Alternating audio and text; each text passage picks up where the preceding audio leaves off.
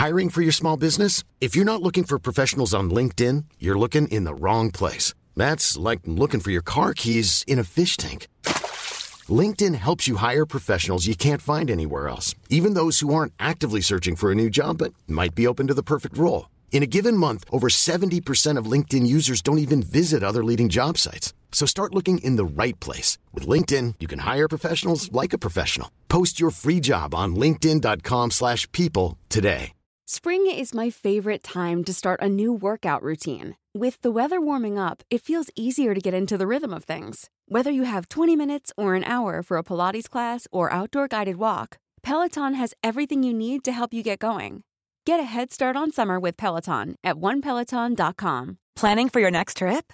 Elevate your travel style with Quince. Quince has all the jet-setting essentials you'll want for your next getaway, like European linen, premium luggage options, buttery soft Italian leather bags, and so much more. And is all priced at 50 to 80% less than similar brands.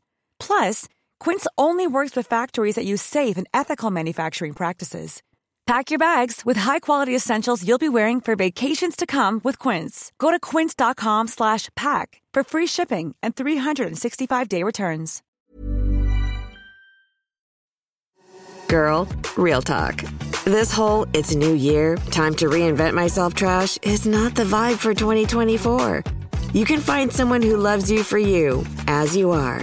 You don't need to read a stack of self-help books, only eat sad salads, or start meditating at 5 a.m. to be ready for dating. So yeah, my advice is to download Bumble and find someone who embraces you the way you are right now.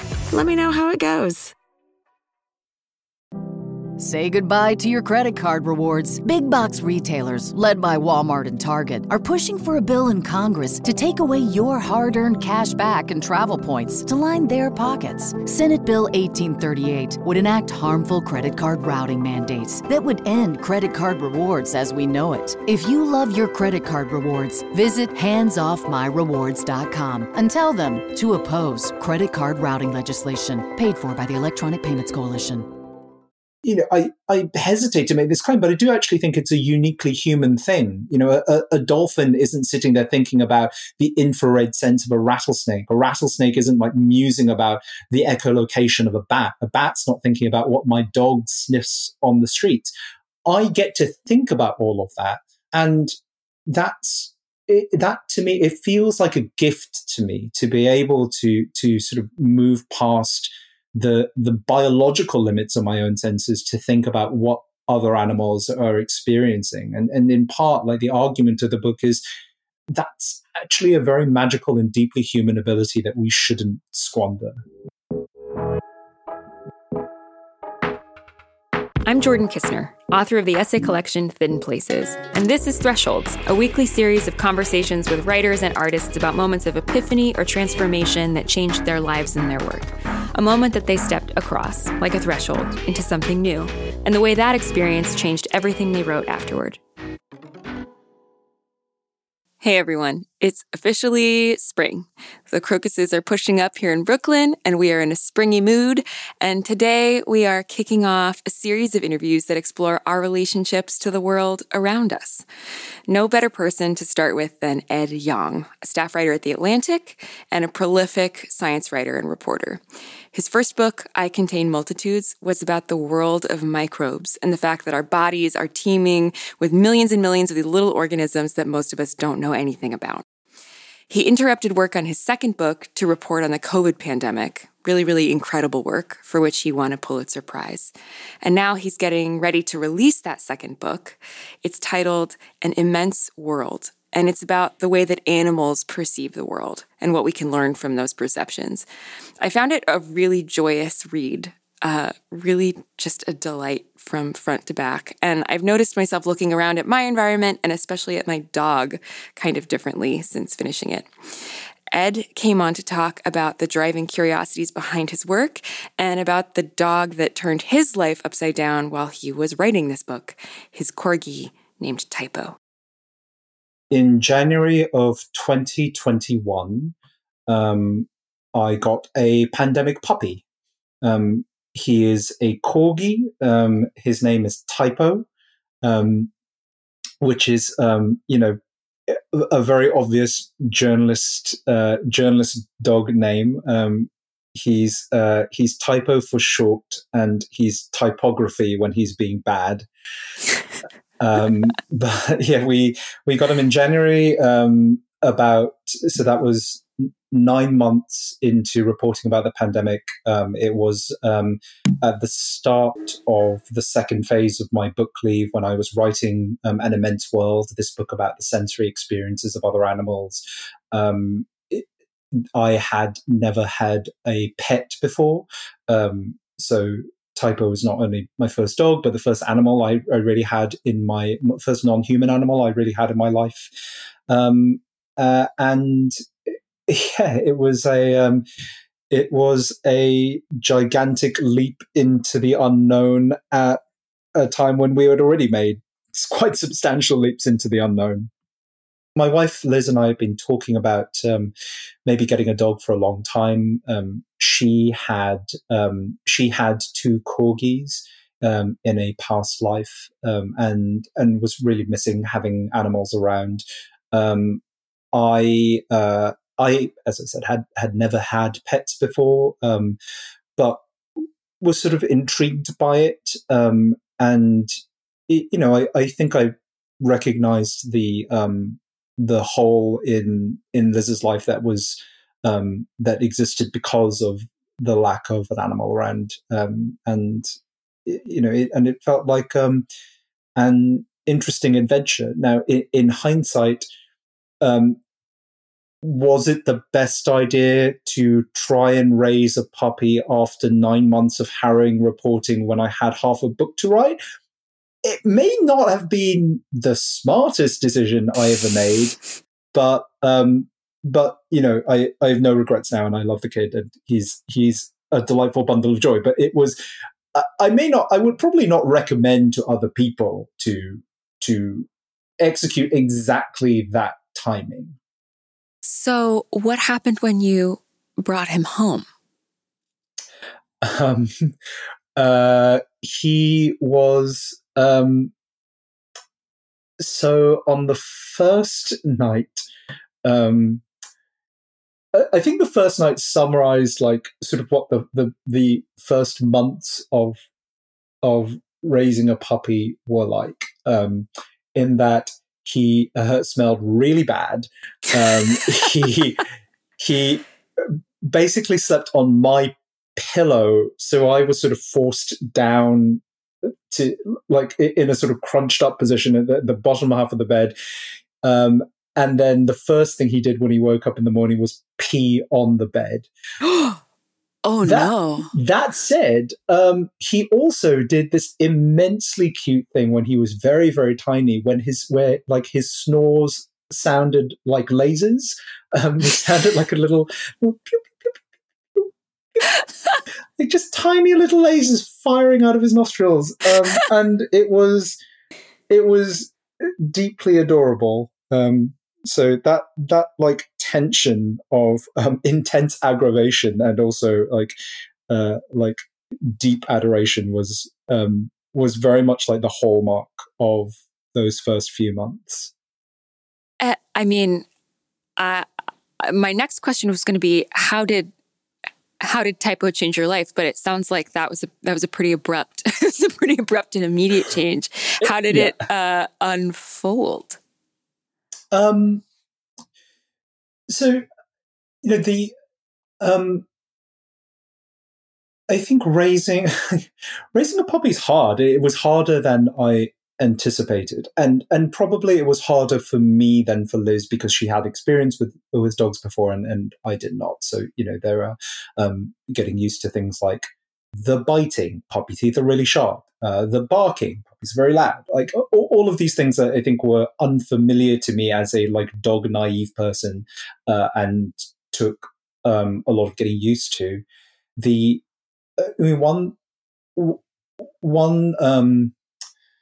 One lovely intersection between that and the rest of my life was that I had been writing this book about how other animals perceive the world, and the very different ways in which they sense the world to us. and just having a dog in my home really brought those differences to light in a very personal way. It's sort of one thing to write about it in the abstract, and another to really see it at work. In right in front of you. I'd actually written the chapter on smell. That was the first chapter of the book that I'd written, and the first section of that chapter, the first scene, was about dogs and the way they smell the world. That was actually the first thing I wrote for the book. And I talked to a scientist and wonderful writer named Alexandra Horowitz, who studies and thinks about the ways in which dogs smell the world. She writes beautifully about how dogs live in this olfactory landscape. That smell is so primary to them as a sense, and in ways that humans often don't take into consideration. She told me about how she takes her dogs specifically on sniff walks to allow them the chance to explore the world with their noses at their own pace. So, a lot of dog owners walk their dogs to a specific destination. You're hurrying the dog along, you're pulling the dog along. If the dog stops to sniff something, you're pulling the dog away. And Alexandra's view was that this is sort of denying dog one of its primary means of experiencing the world. And so from the start, we tried to do that with Typo. We tried to let him, at least once a day, if not more, have control over like his outdoor experience. So we're not going to a specific place. We're just walking around. He dictates the pace of it. If he wants to stop and sniff, he gets to stop and sniff. And that's been a sort of wonderfully enriching experience. I think it was, it allowed us to really get a sense of things through his nose. It's still wonderful and amazing to me when we walk along just a random stretch of sidewalk. And, he'll be trundling along happily and then just grind to a screeching halt and start investigating a part of the pavement that, looks like every other part of the pavement. Visually, there's nothing there. To us, like olfactorily, there's nothing there.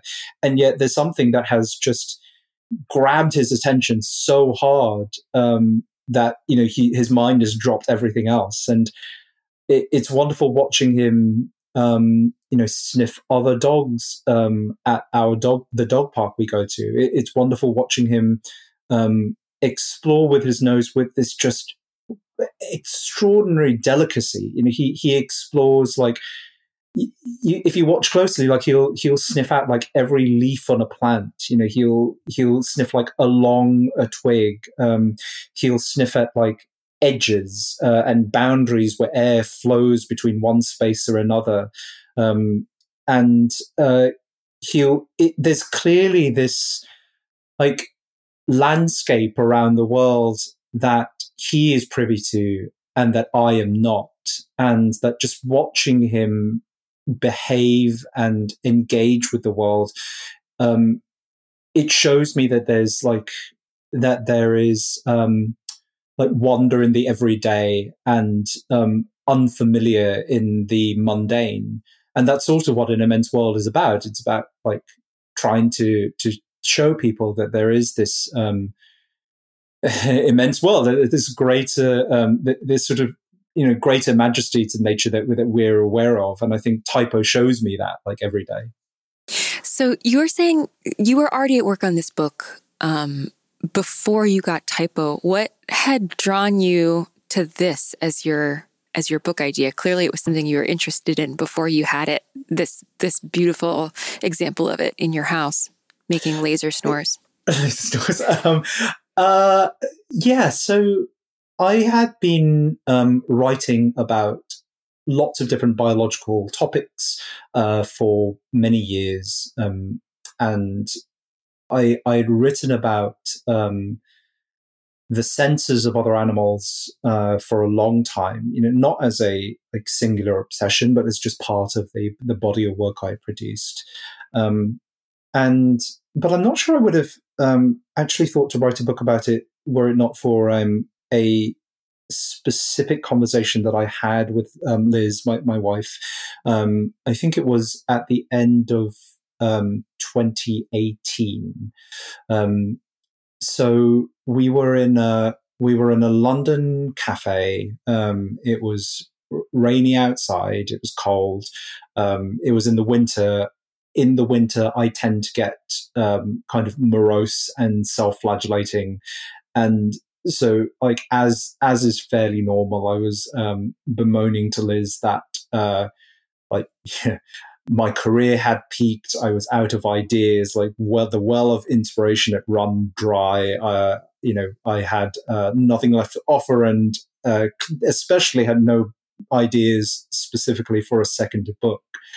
And that I wasn't sure what all these years of writing about weird animal behavior was sort of amounting to, when there were big pressing societal problems at foot around us. And Liz very patiently listened to me and then pointed out and then gave this beautiful speech about why it still matters to think about the natural world and to show people what it actually is like, the full extent of it. Liz actually works in science communication now, but started off as a marine biologist, and she studied the visual systems, the ways in which coral reef fish perceive colors. And she was talking about the senses of animals as one of these examples of how tuning into the fullness of nature enriches our own experiences, and why that kind of work matters. And basically said, you should write a book about that.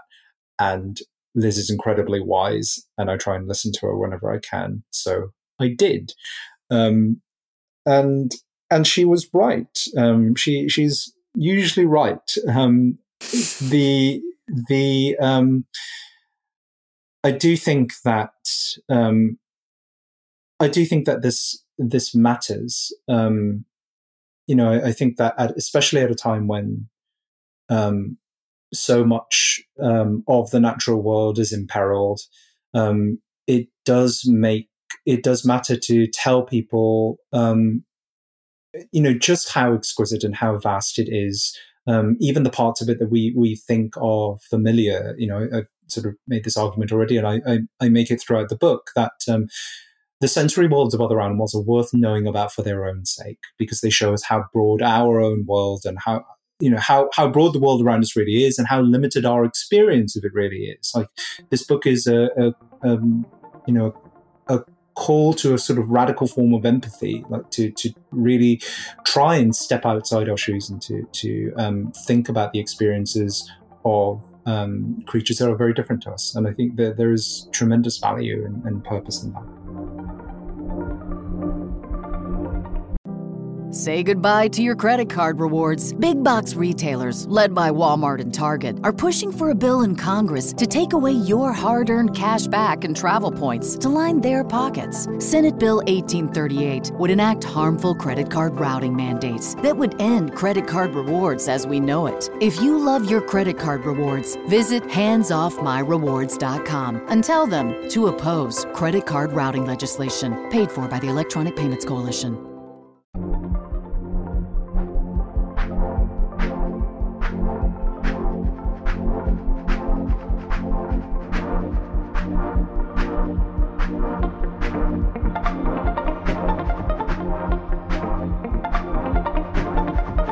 I'm curious how that particular frame came about, this concept of, forgive me if I botched the pronunciation here, of Umwelt. Yes. Could you, you'll explain better than I will, what that is. And I'm curious why this idea, which you're talking about, what became the central idea, this idea of radical empathy, of understanding the other experience of the world?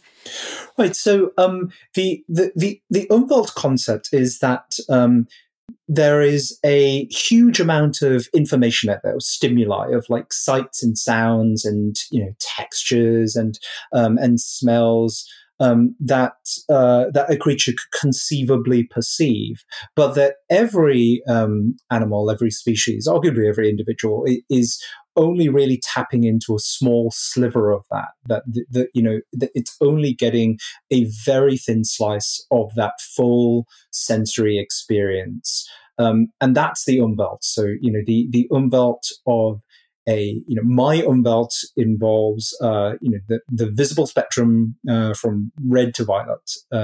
The Umwelt of the pigeons sitting outside my window extend beyond that into the ultraviolet. The Typo's Umwelt is narrower. He sees a smaller range of colors than I do, but his Umwelt also includes a wider range of smells than I do. What he hears sounds at a different range of frequencies.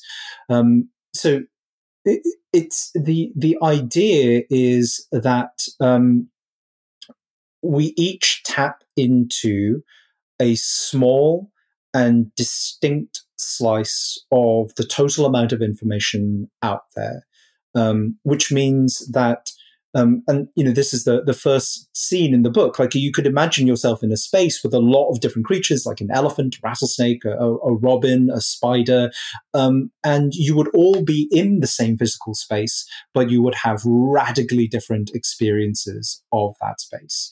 And I think that that's the central concept of the book, because everything else flows from there. Like, to explore those sensory worlds, to talk about what other animals are experiencing and feeling and sensing, requires you to understand that those differences exist. And I think we forget that sometimes.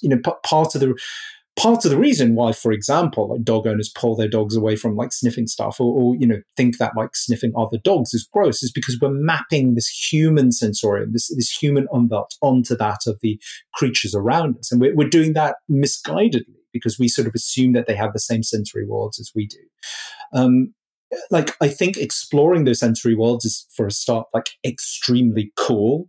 It is fascinating to me to think about fish that can sense electric fields, migratory birds that can sense the magnetic field of the earth. It's amazing to me to think about an albatross flying over a featureless ocean, but being able to like perceive this landscape of smells that are rising from the sea and finding food or home in that way. It's amazing to think about a bird like a pigeon or a starling, something really familiar, and the idea that it could sense an order of magnitude more colors than we do, that there are entire colors that we can, we wouldn't even have a name for and can't perceive, that that these creatures around us are sort of tapping into all the time. I think that's, at the very least, that's really fascinating. But I think there's also something like deeper and more profound here. The reason why Umwelts exist at all is that, firstly, no organism can conceivably tap into all the information there is to perceive. You would need like an infinitely large nervous system. Nervous systems cost energy to run.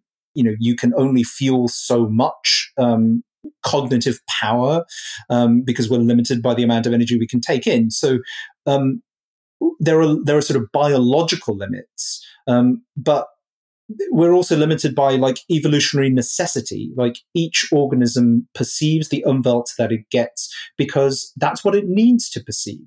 I am not walking around needing to sense the ultrasonic frequencies that a bat or a dolphin can hear, and so I don't.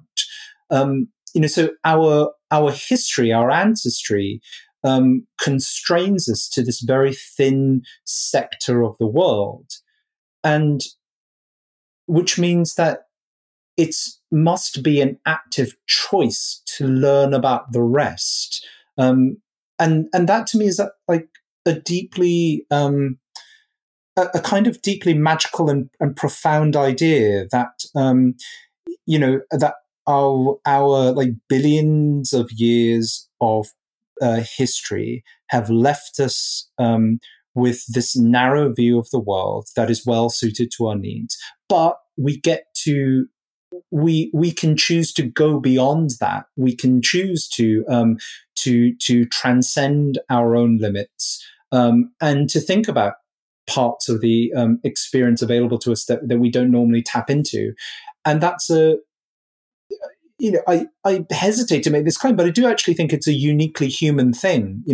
A dolphin isn't sitting there thinking about the infrared sense of a rattlesnake. A rattlesnake isn't like musing about the echolocation of a bat. A bat's not thinking about what my dog sniffs on the street. I get to think about all of that. I get to know about all of that. And that to me, it feels like a gift to me to be able to sort of move past the biological limits of my own senses to think about what other animals are experiencing. And in part, like the argument of the book is that's actually a very magical and deeply human ability that we shouldn't squander. Yeah, I really felt the coolness you're describing. Like it's just so immensely cool knowing these things about other species, and that there is something special about our ability to inquire, to find out, and then to imagine all these different Umwelts. To go back to Typo for a second, you have told me how he changed your sleep. How did he change how did he change the book as you learned to live with this other Umwelt in your house? Well, at a very basic level, he provided some much needed transitions between a few chapters that were sort of sitting next to each other without like any cork between them, and it turned out one very easy way of solving that problem is to reach for whatever your dog is doing and slide it into the book. So he's there. Weirdly, he's not actually in the bit about dogs and smelling at all. He's there in a couple of places. He's in a section on vision where I think about the types of colors that he senses. He's in, I think, the chapter on vibrations where I talk about how, as a puppy, I spent a lot of time sitting on the floor of my flat playing with him, which is not a place that I really spent much time at all before. And suddenly, like, you sit on the ground and you're much more aware of like cars driving past, the like footsteps from the neighbors below. It was a good reminder that by dint of lowering yourself a few feet, you can tap into this different sensory experience and what you're used to. So Typer's there in the books. He makes several cameos. He also the planning for the book was well underway before we got him, and a lot of that didn't change. The book was half written; it was fully structured, but I think to me he was a personal he was a personal reminder, like just a beautiful exemplar of all the themes that I had been writing about in the book. Like he made the ideas in the book more real to me, and I think the ideas in the book made him more real to me. I also have a dog and got her when she was, 6 months old, and the adjustment that you have to make to this new creature living in your house that has experiences and rationales that are completely anathema and confusing to you. There is like such an adjustment that has to be made. Yeah. And I've only ever lived with dogs. I've never had cats or lizards or anything else. And I imagine they have their own, of course they have their own things. But it feels almost like a neurological adjustment you make to accommodate this new creature, this new part of your home life, who you're now sort of partnered with in a way. And it sounds like it must be so cool to get to do that while you're researching the science of not just how other animals experience the world, but how we can come to understand that about them. Yeah, it was. I think like I found the early months of puppy parenting difficult. Like I was already in a very stressful. I was in a very burned out place, and this like adding lack of sleep and all the sort of unfamiliarity of owning a pet for the first time on top of that was challenging. But I think I sort of hope that thinking about this topic and writing about the book made me a better puppy parent than I would have been otherwise, because I think it does force you to think about to really grapple with the idea that it's not like you've just brought a furry human into your house, right? You brought this completely different creature that not only has like a different cognition. I think we're sort of used to the idea that that animals think in different ways than we do, but really is just so fundamentally different in his perception of the world, that you have to take that into account when interacting with him. Like I think one of the hardest things to learn when you do this for the first time is to not sort of map human expectations onto the animal, to think about his behavior and his needs through what he is, and through how he experiences the world. So yeah, I talked about this how this kind of radical empathy is core to the book, and I've tried to internalize that, as the custodian of this delightful goofus who Can you give now me in charge of. Yeah, can you give me an example of just a thing that you were maybe first inclined to see through the lens of your own human framework and came to understand differently as you came to understand his mind better? Yes. I mean, this is sort of a dumb example, but like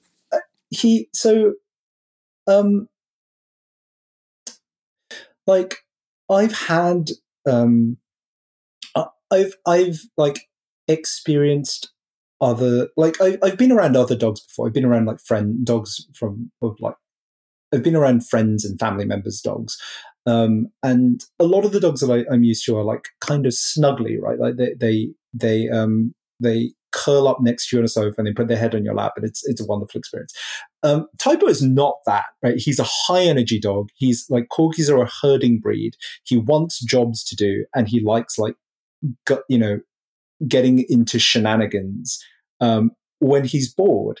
And like, I think one specific way this manifests is if I'm feeling very low, which, to be honest, I have been a lot, trying to report on the pandemic for a couple of years. What I really want is for my dog to come and snuggle me and, be like this emotional support animal. But that's not really who he is. It's not how he's wired. So like, if I feel really low, Typo will come up and want to play. Like he'll want to tug, or he'll want to run around. At one point last year, I was literally sitting at the edge of the sofa, like with my head in my hands, in this doldrum of despair, and Typo's reaction to that was to jump at my face. Which I sort of interpret now as like, I don't know, like, at the risk of grossly anthropomorphizing my dog, but why not? I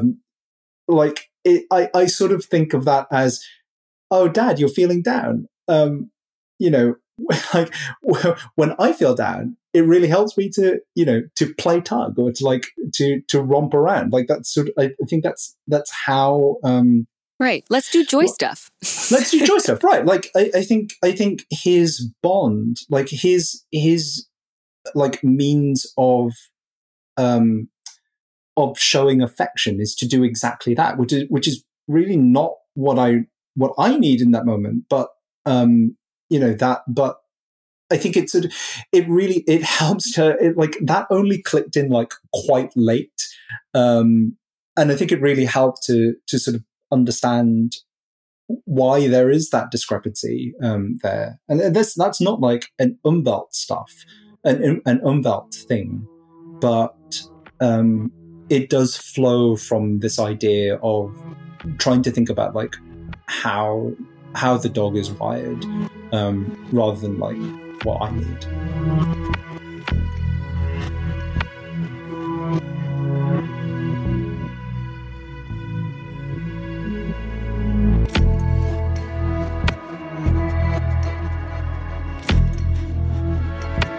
Okay, let's get into burnout and workload, if we can, a little bit. Sure. This, as you were saying, it's just a huge amount of research and reporting.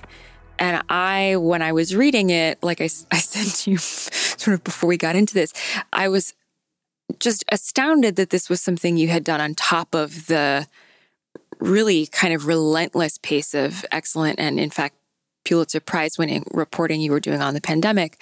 How did that work? How did you do that? It sounds like it was really hard. Yes, it was really hard. I sometimes, yeah. So, one answer is that actually the bulk of the book work was done before the pandemic even started. So, I had done a lot of reporting trips in 2019. I had fully structured the book. I knew what the major themes in the chapters were.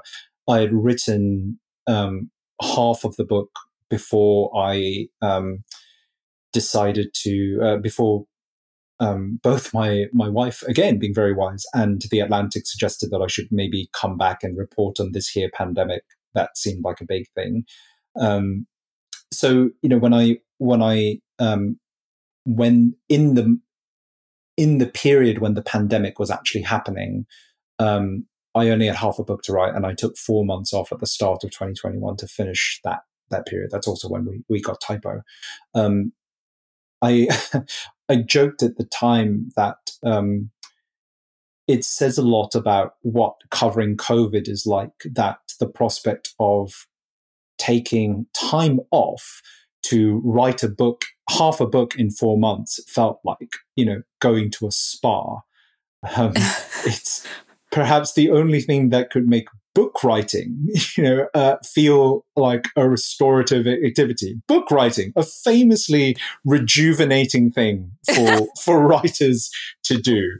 And yet that it really did feel like that at the time. It was a ludicrous amount of work, and it was a ludicrous amount of work, like especially given that my wife and I were taking like hour-long shifts to like play with the dog. Like one of us would play with the dog, the other one would then get some work done. Mercifully, every now and then he would fall asleep for about half an hour, and then repeat ad infinitum. And somehow I wrote half a fucking book in that way, and it was fine. Like the puppy raising bit was fine. It was hard. The book writing bit actually was joyful and did feel restorative. It felt great to slip into this this mind space that was all about awe and wonder and joy, rather than the pandemic mind space, which was the exact opposite of all of those things. In retrospect, it's been sort of easy to forget that there have been moments.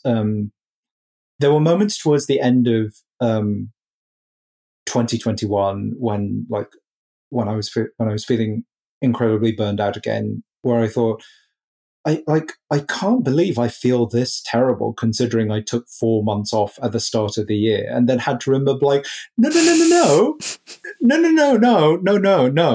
Those 4 months were not an actual holiday. You spent that time writing a book and raising a puppy, and also guest editing the Best American Science and Nature anthologies. That was another thing that happened in that time that I sometimes forget about. Oh boy! Not to mention just being a person in the world this year of our Lord 2021, as it was. Like that was yes. all by itself a little bit of a stressful event for most people.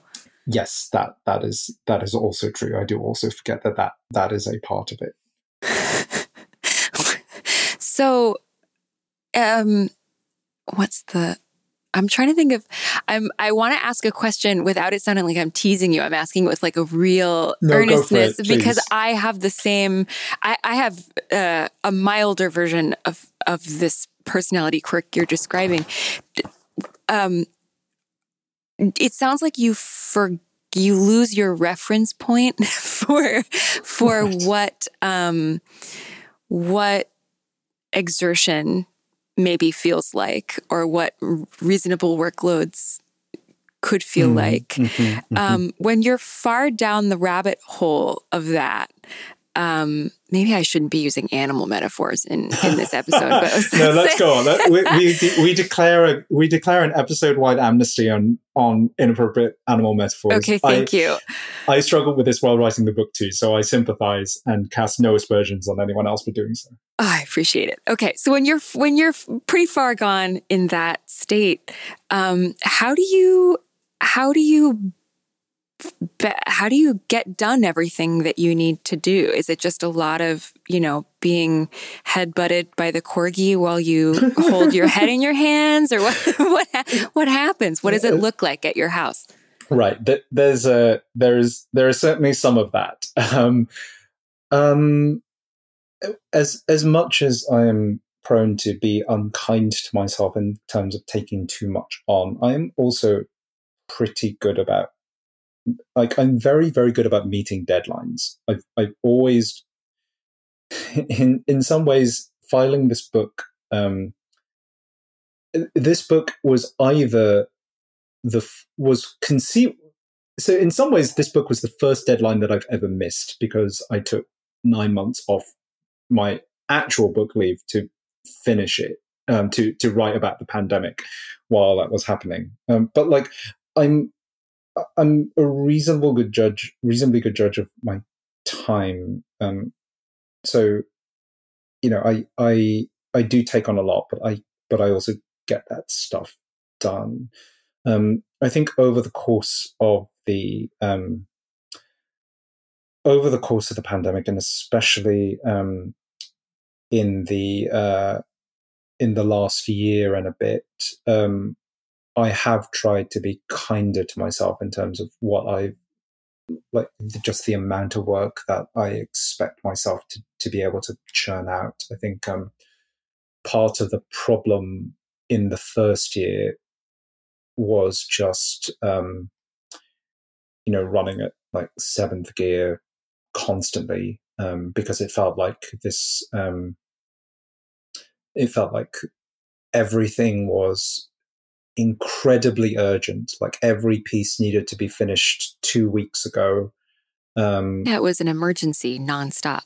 Right, exactly. And, I argue that is still the case, but I think I came back to the second bout of pandemic writing understanding that I could not sustain the same pace that I did in 2020, and that doing so would just wreck me. So, with that being said, I still wrote a lot of pandemic features, but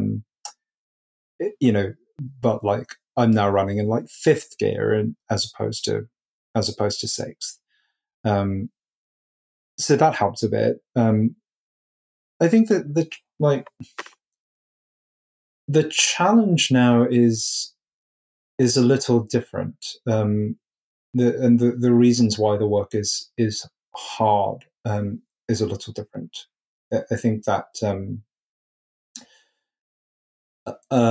the more that the world at large decides that the pandemic is over, which is not, and that we should move past it, the more I'm driven to try and tell the stories of the people who have been left behind in that.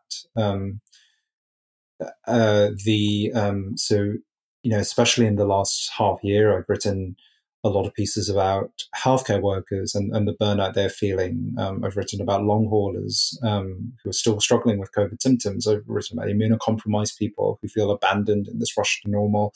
I've written one piece and now working a second about people who are still grieving, who've lost people to COVID. I think those are the stories that matter the most to me right now. I think they're the ones that will do the most good in some ways. They're an instantiation of that premise of radical empathy that is central to my book. But they're also incredibly draining. I think it is.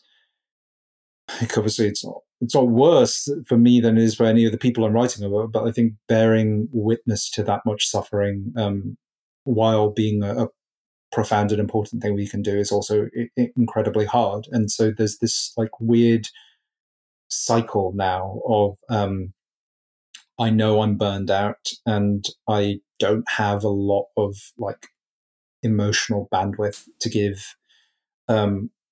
So I want to use whatever reserves I have left to do the kinds of stories that will do the most good and that will be the most meaningful to people who most need it right now. But those same stories are also the most, emotionally devastating and mentally exhausting. And so round and round we go. And I don't know where that cycle ends, but I think it continues as long as I have energy to sustain it, which I sort of do now. I'm still doing it, so clearly that wasn't the most convincing version of that sentence I've ever heard. Right. I don't know who I'm trying to convince here. You, the listeners, myself, but clearly I'm failing on really 3 out of 3 there. Should they be listening to this? Right. I think it's reasonable and healthy to express doubts. This is the work that you have been doing reporting on this pandemic is very, very extractive, very, very difficult. And I think it's kind of important to be honest about that. Yeah. What you're talking about now with regards to your reporting on the pandemic echoes something that I was thinking about while I was reading your book, which is that there is all this really incredible, emotional, wondrous material that's happening with the backdrop of horror and tragedy, right? Like this book, An Immense World, is so full of just amazing, fascinating, joyful delights, right? And it is also set against the backdrop of a mass extinction event that is being wrought in the Anthropocene. Yeah. And I wanted to hear you talk about figuring out how to balance that delight and horror on the page, and maybe it sounds like figuring out how to balance that in your I don't know, mind and self as a writer is an ongoing project. But how do you think about balancing that for a reader? That is a fantastic question. So from the very beginning, I knew that part of covering the senses. So if I was writing a book about the senses of other animals, I have to talk about sensory pollution, about this idea that we're actually disrupting the lives of animals by flooding the world with light and with sound and with other stimuli that they're not accustomed to and that is harming them. It's a sort of invisible form of pollution that's very different to like smoke, toxins billowing out of a smokestack, but is no less pernicious and no less harmful.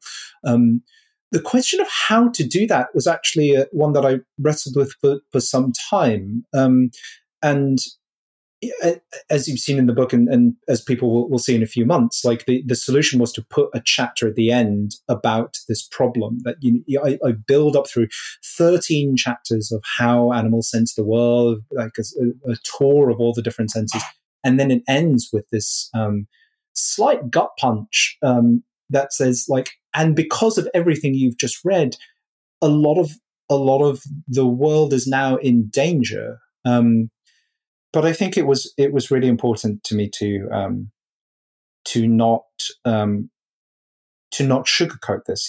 We are living through a mass extinction event. The same natural history documentaries I've talked about have been criticized for providing this I don't know, like this kumbaya version of nature that doesn't grapple with the fact that everything you're seeing is in quite substantial and immediate peril. I think that that's not only an erasure of the problem, but it's the loss of an opportunity. If these, like I said, this book, these shows provide a fantastic opportunity to really show people the stakes, like what we stand to lose. And to me, like what we stand to lose is not just a species, although that would be tragic in itself, but it's an entire way of knowing the world. If every animal has its own belt, then the loss of every species creates a gap in the possibility of knowledge, like in the space of experience. And I think that's, it's not more tragic, but it adds a layer to what we stand to lose. Thresholds is a production of LitHub Radio. We're produced by Drew Broussard and Justin Alvarez. Music and editing by Laura Faye Oshwood of Arthur Moon. Our art is by Kirsten Huber. Special thanks to Farrar, Strauss, and Giroux. I'm Jordan Kistner. You can find me on Twitter and Instagram at jordan.kistner. We'll see you next week. Mom deserves the best, and there's no better place to shop for Mother's Day than Whole Foods Market. They're your destination for unbeatable savings, from premium gifts to show-stopping flowers and irresistible desserts. Start by saving 33% with Prime on all body care and candles. Then get a 15-stem bunch of tulips for just $9.99 each with Prime. Round out Mom's menu with festive rosé, irresistible berry chantilly cake, and more special treats. Come celebrate Mother's Day at Whole Foods Market. Cool fact, a crocodile can't stick out its tongue. Also, you can get health insurance for a month or just under a year in some states. United Healthcare short-term insurance plans, underwritten by Golden Rule Insurance Company, offer flexible, budget-friendly coverage for you. Learn more at UH1.com. Planning for your next trip? Elevate your travel style with Quince. Quince has all the jet-setting essentials you'll want for your next getaway, like European linen, premium luggage options, buttery soft Italian leather bags, and so much more. And is all priced at 50 to 80% less than similar brands. Plus, Quince only works with factories that use safe and ethical manufacturing practices. Pack your bags with high-quality essentials you'll be wearing for vacations to come with Quince. Go to quince.com/pack for free shipping and 365-day returns.